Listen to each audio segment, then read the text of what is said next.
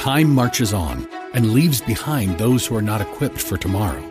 We cannot predict what will happen in the future, but we at Regent University aim to prepare you for it. With world-class professors in over 150 programs, the opportunities to find success in your field are many. So don't let tomorrow pass you by.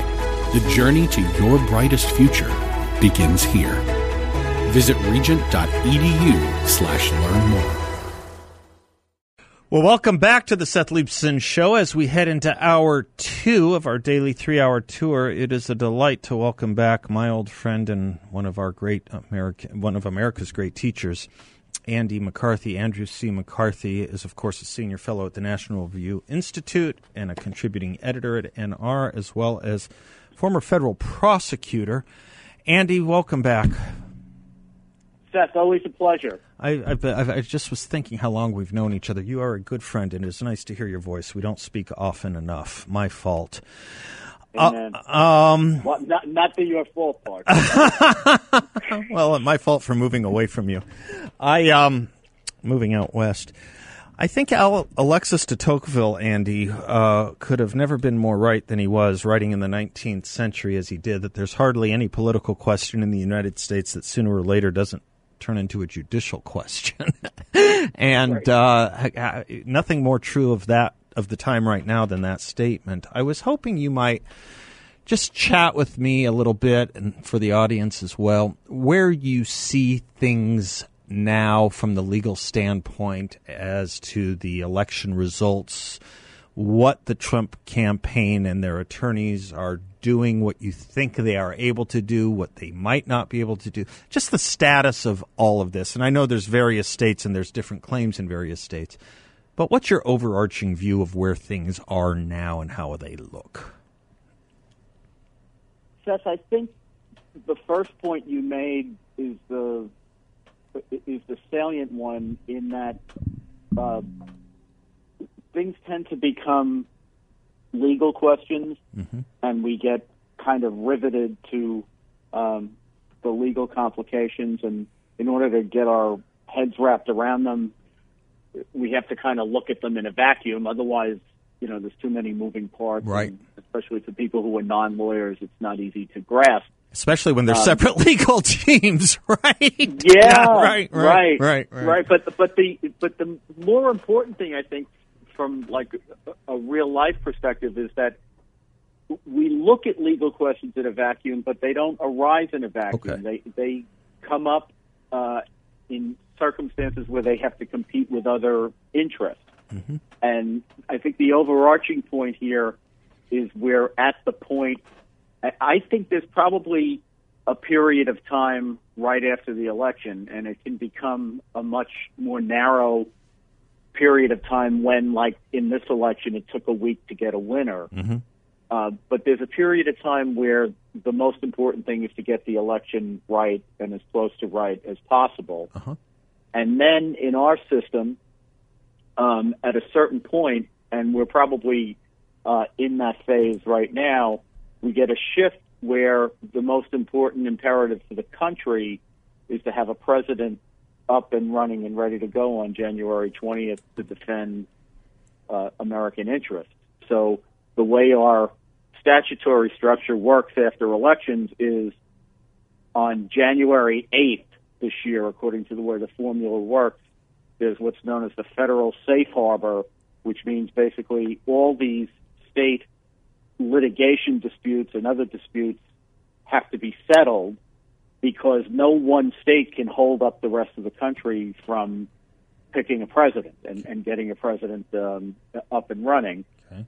So on December 8th, if they've certified under law that existed before Election Day, then that's final as far as the federal government's concerned. Now, there's some theorizing that you can extend December 8th to December 14th, which is the day that the Electoral College meets and the electors vote, because there's nothing actionable in the law that could that says that if you don't have this done by December 8th, then you lose the safe harbor. There's nothing that says that. So, if a theoretically, you could take it to there. Yeah.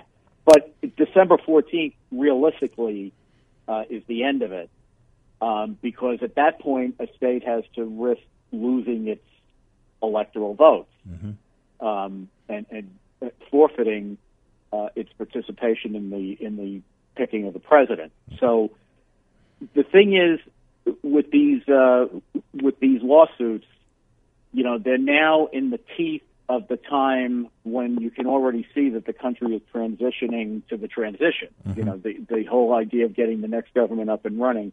And I'm sympathetic to the lawyers, even though I don't think they've done a great job in many instances, because this is a litigation on a timeline that doesn't exist in normal litigation. I mean, right. It's hard to prove fraud, and yet they really have to prove it sometime between November 9th and December 8th. Right. Which is that's a tall order. Yep. So, it's very tough for them to do. On the other hand, the public claims that they've been making, and I would rather stick with Trump's own. Sure. Yeah, I would too. I would too. No, I Sidney would too. Powell and Lynn Wood are off doing their own. Yeah, let's thing, stick with the we'll Trump see how team. that all Yeah, works. I'm with you. Yeah. I think the problem they've had all along, Seth, is that there's been a mismatch between the extravagance of what they say publicly in terms of what they believe happened and are in a position to prove, and then the much more modest things that they have said in courtroom settings. Right. So that, for example, in Pennsylvania, they filed a big lawsuit, and there was a lot of publicity attendant to the filing, and then very shortly after they filed it, they pulled the fraud counts out of it, and end up assuring the judge who's presiding that this is not a fraud case and they're not alleging fraud. And then when they realize they're going down in flames and it's beyond the 11th hour, then they say, gee, we better put the fraud counts back, because if we don't have enough left in the case, even if they prevailed on this kind of minor point about whether, various counties in Pennsylvania should have called voters who had defective ballots to give them a chance to correct them. There was no more than 10,000 votes that affected. Okay. And they were 80,000 behind, Yeah. so that wasn't going to do it for them. Right. And then in Michigan, Seth, they did something that was similar, except I think worse, which is, again with great fanfare, they filed a big federal lawsuit, and then a week later, the judge threatened to throw the lawsuit out because they hadn't prosecuted it, in the sense they hadn't even served the Secretary of State of Michigan. And when they were asked about it, they said, well, with COVID-19, we didn't know how to get her served. I mean, really? You couldn't get the Secretary of State served? Sure. And the thing was, they weren't anxious to proceed with the lawsuit, and actually dropped it, the following day or 2 days later. So the thing is, they're out publicly saying, we just need to get into a courtroom where we can prove all this. But when they're in courtrooms, they don't try to prove that's what's maddening, right? That's what's maddening. Yeah. And I know you get the correspondence that I'm probably getting too. So you see what was alleged in Michigan, I guess, yesterday. And you have these seemingly very credible witnesses talking about what looks like a lot of votes that were played around with. And people wonder, well, why isn't that in the courtroom, or why isn't that a triable issue in the courtroom? And it's interesting because the president's lead counsel, I guess, Giuliani, he is not making these cases in the courtroom. Why is that? I think my assessment of it is that they're not sure that this is going to hold up in a courtroom in a way that it's one thing for yesterday's a little bit different, Seth, because they actually were in a legislative hearing. Okay, yeah, which was somewhat adversarial. Sure. The thing that they did in Pennsylvania last week was just a display. I mean, that was not. It keeps being called a hearing. Right, it's not a hearing in some of the press. It wasn't a hearing. No, there's no cross-exam. No one was under oath. Right. No one cross-examined. Right. So you're not going to prove it that way. And I think the best gauge of this is Barr comes out yesterday. Obviously, Barr doesn't want Biden to be president. Right.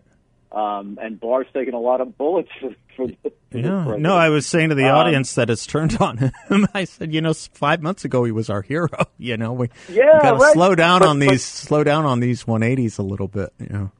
Yeah, but it was only a month ago that he was taking a lot of flack for turning U.S. attorneys across the country loose to look at substantial evidence of any fraud. And taking on Wolf Blitzer on mail-in voting. I have to do a break. Do you have time for one more, or do you have to run?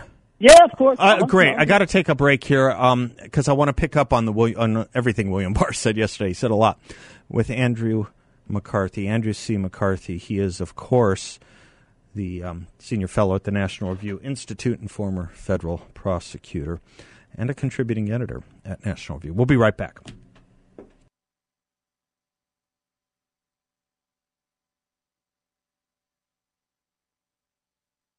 Show. Andy McCarthy is our guest. Andrew C. McCarthy, senior fellow at the National Review Institute, former federal prosecutor. Andy, I wanted to talk to you about some of the things William Barr said and did yesterday. Before I do, just one last question, if I can, on the various legal claims of fraud, if I might.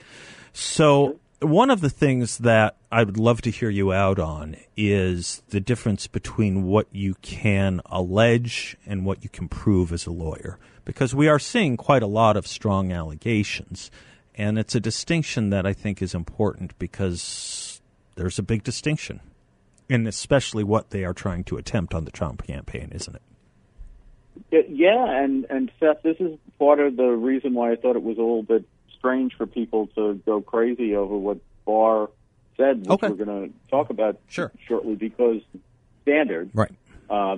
So, obviously, if they hadn't been able to prove civil fraud by now, the thought that they were going to make any criminal fraud cases was highly, highly unlikely, just given the more demanding standard of proof. And this goes to the point of, as a number of the judges who've ruled on this stuff have said, allegations have to be backed up by hard, compelling evidence. And that doesn't mean, somebody sees something that they think might be an impropriety. That doesn't get you there. Mm-hmm. You have to actually have admissible evidence of hard fraud that would have made a difference in the outcome of the election, which is a fairly demanding standard. And there has to be a commensurate measure between the harm that you're alleging and the relief that you seek. Mm-hmm. So, for example, like in Pennsylvania, if you go in with 3 voters or 2 voters whose votes should have been counted and weren't, then the remedy for that is to count their votes. The remedy is not to cancel out the votes. That's a great explanation. That's a very clear explanation. Okay, right. You have to have redressability. Right. Exactly. Okay, good. So take us to what Barr said and did yesterday. First on fraud, I guess you started there, and then Durham, if you don't mind. Yeah, well, on the fraud point, and I think the Justice Department took pains last night to clarify that they're still looking at this. It's not like it's a closed investigation, but I think given all the noise that's out there, they wanted it to be clear, number one, that they have looked at this. The president said they were missing in action over the weekend, which, again, was a strange thing to say given the flack that Barr took for, telling U.S. attorneys. Sending U.S. attorneys, right. So they are looking at it, and what he basically says is we've run a lot of this stuff down, and I don't think they're saying that there's no fraud. What they're saying is that it's not enough to change the outcome of the election. There's always a certain low thrum of fraud in every big election. Mm-hmm. Elections are like trials in the sense that, you're not entitled to, you're entitled to a fair one, not a perfect one. Right. But there aren't any perfect elections. Right. So there's a certain amount of stuff. Truth isn't even the essence of a trial, right? When you think about it, when you think about the exclusionary rule, it drives me crazy when people say, "Well, the truth will out in court." No, it won't. It won't. Not with exclusionary rules and such. No, it won't. It's certainly not in a criminal case. The test is, can the government meet its burden of proof? It's not a search for the truth. Right. But I think from Barr's perspective, what he wanted made clear is they are looking at this. They haven't found anything that would make a difference in the election. They haven't found any evidence of widespread systematic fraud. And while he didn't mention the names of Sidney Powell and Lynn Wood, he did say that they had looked at this allegation of systemic cyber fraud in the software of the voting machines, and they're not able to substantiate that. Right. So I think he wanted, given the crazy allegations that are out there, he wanted to make sure that people knew that no, the Justice Department is on the case, and the reason you haven't heard from them is they haven't found anything. And generally, the Justice Department doesn't speak until they're ready to charge people. Sure. Durham, is this big news? Well, I think it's what he's doing is he's trying to erect a level of protection around that investigation that's similar to what Mueller had in the Trump-Russia investigation. Strictly speaking, Durham cannot be a special counsel because the regs require that a special counsel be a lawyer from outside the government, which, if you think about it, is common sense, because the only time you need a special counsel is when there's a conflict that's so profound the Justice Department can't investigate it in the normal course. Otherwise, there's no reason to get a special counsel. Mm-hmm. So, but, that said, the regulations also give the Attorney General a wide berth to design other appropriate protections around an investigation. And I think that's two things. I think, number one, he's trying to make it difficult for the incoming Biden administration to close the investigation down, which, of course, tells us there's no way this thing is going to be wrapped up before January 20th. Right. But I think the other thing that isn't appreciated enough is he's probably doing both Biden and the incoming Attorney General, whoever that will be, a favor. Because he kind of takes, Biden has said he wants to unite the country. Now, he's not going to be able to do that if the first thing he does is fire Durham, which is going to infuriate half the country. Right. So, and also Biden knows, because of what Barr has said, including that Biden's not a subject of the investigation, he doesn't have anything to worry about by letting this investigation go on. It's really trained on, the FBI and other investigators and lying to the FISA court and that kind of stuff. Yeah. And Biden is going to appoint an attorney general who, under the rules, the special counsel, or even Durham, whether he was a special counsel or not, would be reporting to. Yeah. So Biden is protected, and in the meantime, the attorney general, if the attorney general, the incoming one, just takes the position that Barr has already, set this thing up, he or she will be spared the kind of stuff that Janet Reno went through when it looked like she should have appointed an independent counsel, and she got a lot of flack for not doing it, and that became a big issue. So I think, all in all, Barr is actually helping them and protecting the investigation. Well, I was at dinner last night, and people were asking me a bunch of questions, which is when I emailed you, and I said, I think I put it in all caps, I need you. And you said delighted, and it is always a delight talking and catching up with you. So thanks, Andrew C. McCarthy. Thanks for joining us and clarifying some of this for us. You're really great, and you're a good and dear friend, and wish you and your family a very Merry Christmas. Same to you and yours. Thank you. Andy McCarthy, much appreciated. 602-508-0960. We'll be right back.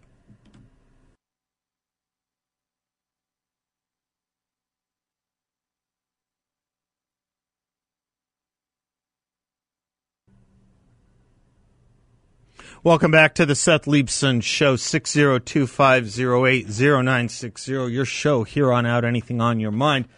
And Michael, who was so patient yesterday and didn't get on, I owe a big apology to. Michael, thank you for your patience and forbearance, and welcome.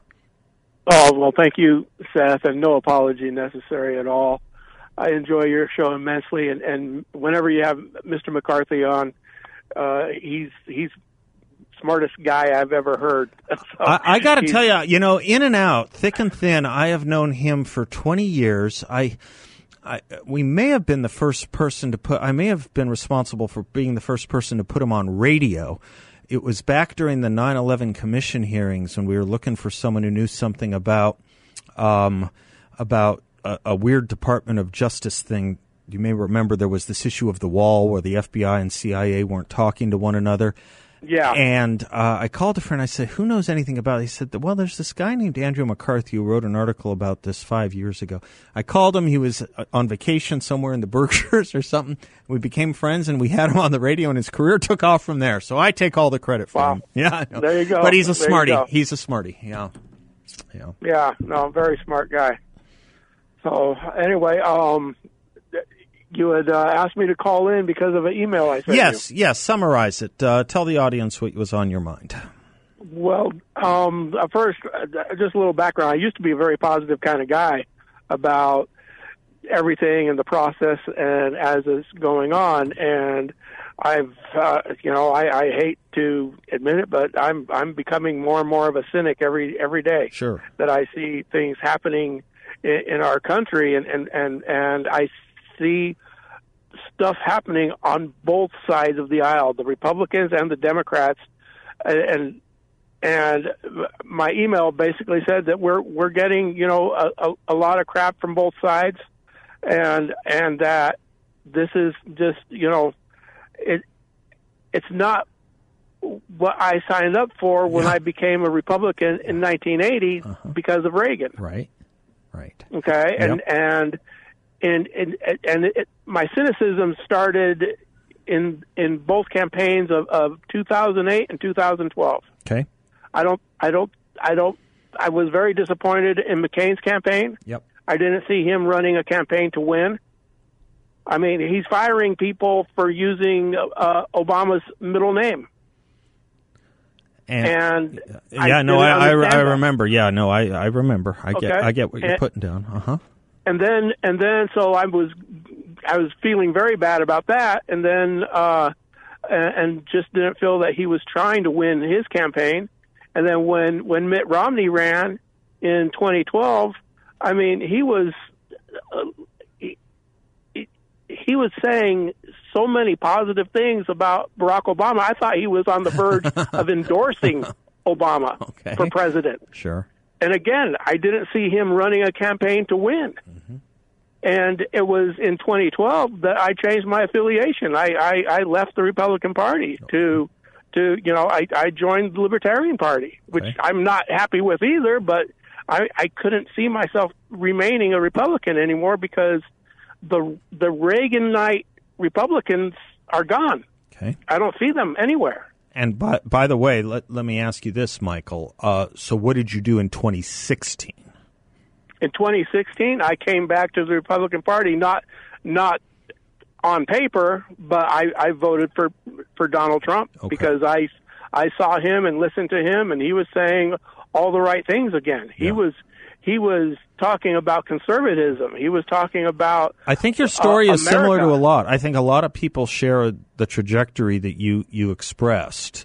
Brought in by Reagan, disappointed by Bush's, McCain's, Romney's, came back for Trump. I think you're not alone in that, Michael. Anyway, go ahead. And if Trump starts a third party, a Trump party or a MAGA party, I'm joining. I'll be part of it. I will be part of a third party if Trump is the leader of it. Do you see other Republicans right now in public office who follow in the line of Reagan and Trump that you like, that do speak for you? Know what? I thought I did. I was behind Marco Rubio, but he's saying, let's move forward and put Biden in as. What about as someone president. like Tom Cotton or Kristi Noem? Okay, I like them. Okay. I do. Let me do this. I got to take a hard break, but we're not done, and I owe you time anyway. Can you just hold, and we'll come back on the other side? That'd be great. I think you're speaking for a lot of listeners, and others can join too. 602-508-0960. We'll be right back.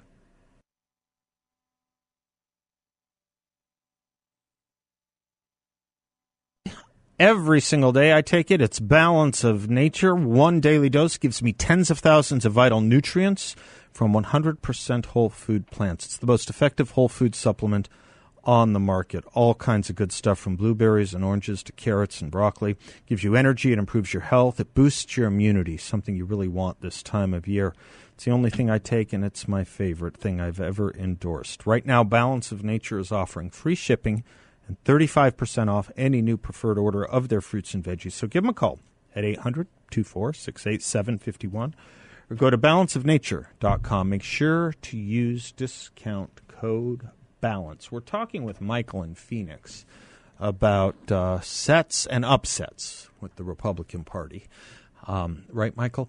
So I was just saying, yes. Before the break, are there some Republicans you look to and say they still have your confidence, or they look like they're holding up the pillars of the party that you once or first affiliated with? Maybe a Kristi Noem, maybe a Tom Cotton, someone like that. And both that you named are there where others that I thought were there aren't. Okay. Yeah. Okay. Ted Cruz.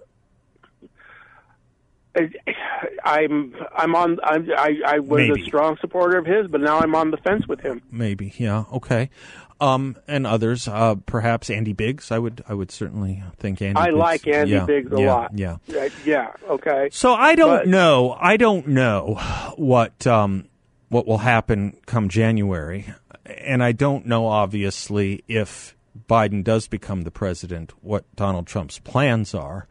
Whether he plans to run again, whether he plans to start a massive new media venture, whether he plans to just retire into the sunset, I think that's the least likely, or whether he plans to start a new party. We were talking yesterday about, he once was involved with the Reform Party and left it over, of all things, David Duke, something no one in the media seems to remember.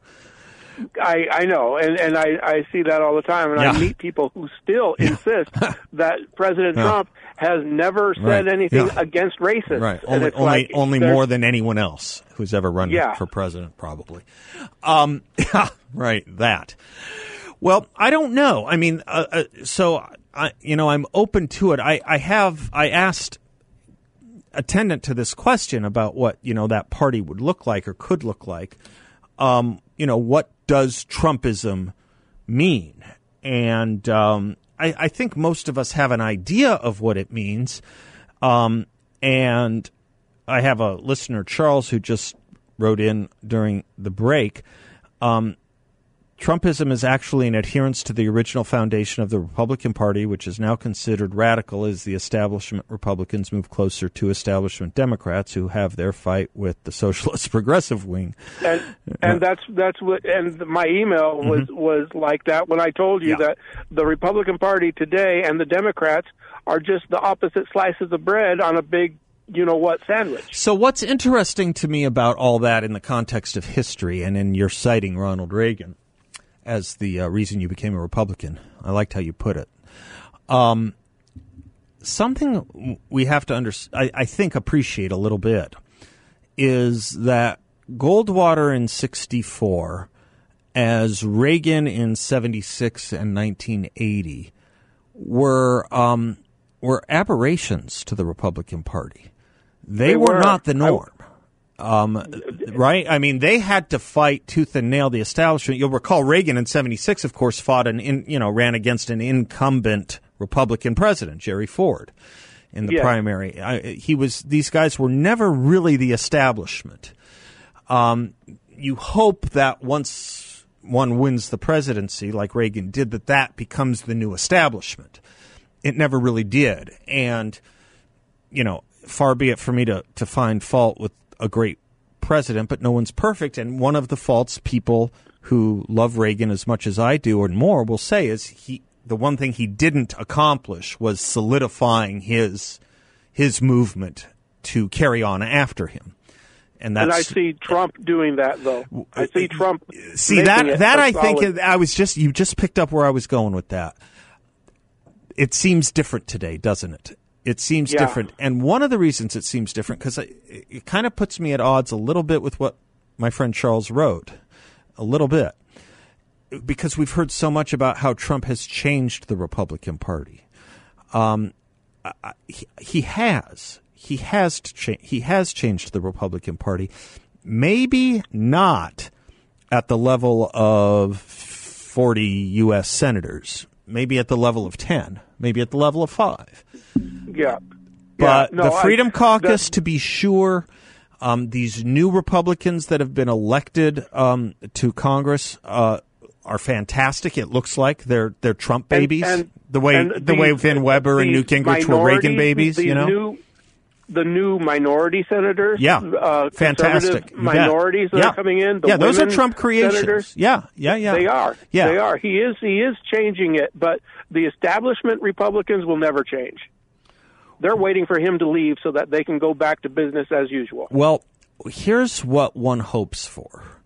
What one hopes for is a Republican, or at least a voting public that tends to be conservative, not giving them their votes and nominating the people that follow in the lines of these new Republican congressmen and women, and who are not afraid to say things like, Trump showed us what it means to fight. You know, Trump showed us what it means to punch back. Yeah. Trumpism is more than a temperament.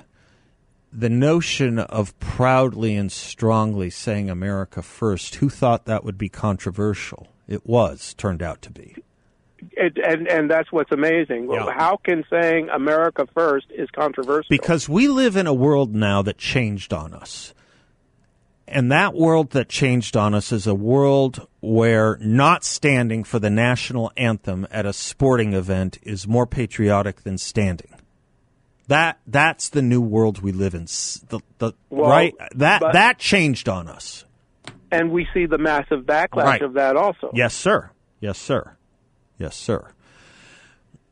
My parting thought is this, and we can continue the dialogue, Michael, as I know others will want to as well, is don't give up hope because occasionally we get surprising blessings. Goldwater's, Reagan's, Trump's. Goldwater didn't make it, Reagan did. They have, in the Republican Party, Lincoln, in the Republican Party, they have always been the aberrations. The task and the trick is to make the aberration the common, the normal, the average, the new center. Yeah. And with Lincoln, the Republican Party maintained itself with Lincoln. Yes. And if we have a MAGA party or something like that, I see it holding on. I do too. I do too. We will have a three-party system, which is long overdue. We will either have a three-party system or a better two-party system. I'm not sure which yet. But because of Trump, one of those two things will likely eventuate. Michael, bless you. Thank you, sir. Thank you. You bet. 602-508-0960. Be right back.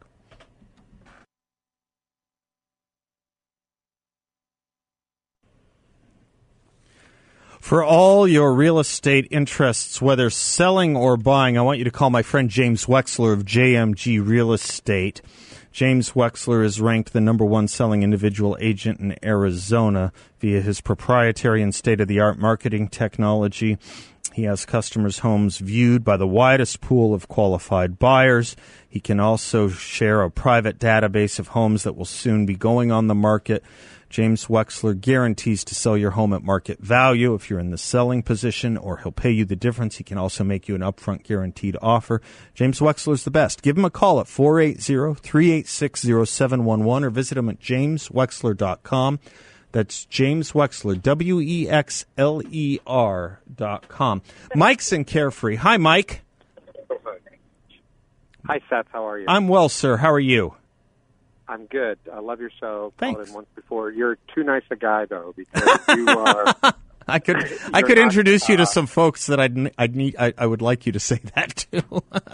You are too nice a guy. Let me tell you why. Okay. I loved your conversation with Michael. My wife and I are listening. The distinction is between globalist and nationalist.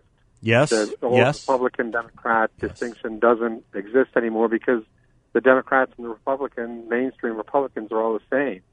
And the proof of that, and this is why you're too nice of a guy, the proof of that is every Republican politician should be screaming bloody murder about the fraud that's taken place in this election. Mm-hmm. Whether or not it's enough to tip any particular state or not, it's massive fraud on a scale I've never seen in my 64 years. And everybody, even A.G. Barr yesterday, should have said, we are prosecuting everybody to the fullest extent of the law. And I haven't heard anybody say that. So I'll leave it at that. No, I understand the point. I think it's two, actually. Is it not 2 points? One is the globalism versus sovereignty. Really, I mean, I think sovereignty is what it's about. You put it as nationalism. I'm fine with that word too. But protecting America and putting America first really means putting Americans first. What is America but our people? I think. And our philosophy, our public philosophy and interests, putting Americans first. That went by the wayside for many, many, many years. You're absolutely right in making that point, Mike. And Donald Trump spoke to it and served to it. And whether it had to do with protecting borders, or whether it had to do with trade deals, or whether it had to do with outsourcing so much to China, you're absolutely right about that. I think that changed a lot of the Republican Party. I think a lot more people gelled to it than a lot of the mainstream Republicans thought would. And I think a lot of them have come that way. Maybe not all, and maybe not most. I can't tell. But a lot more now speak that way than ever did before. And, to the degree you can change a party, that's power.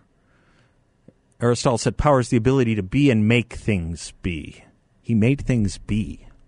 We'll be back in a moment.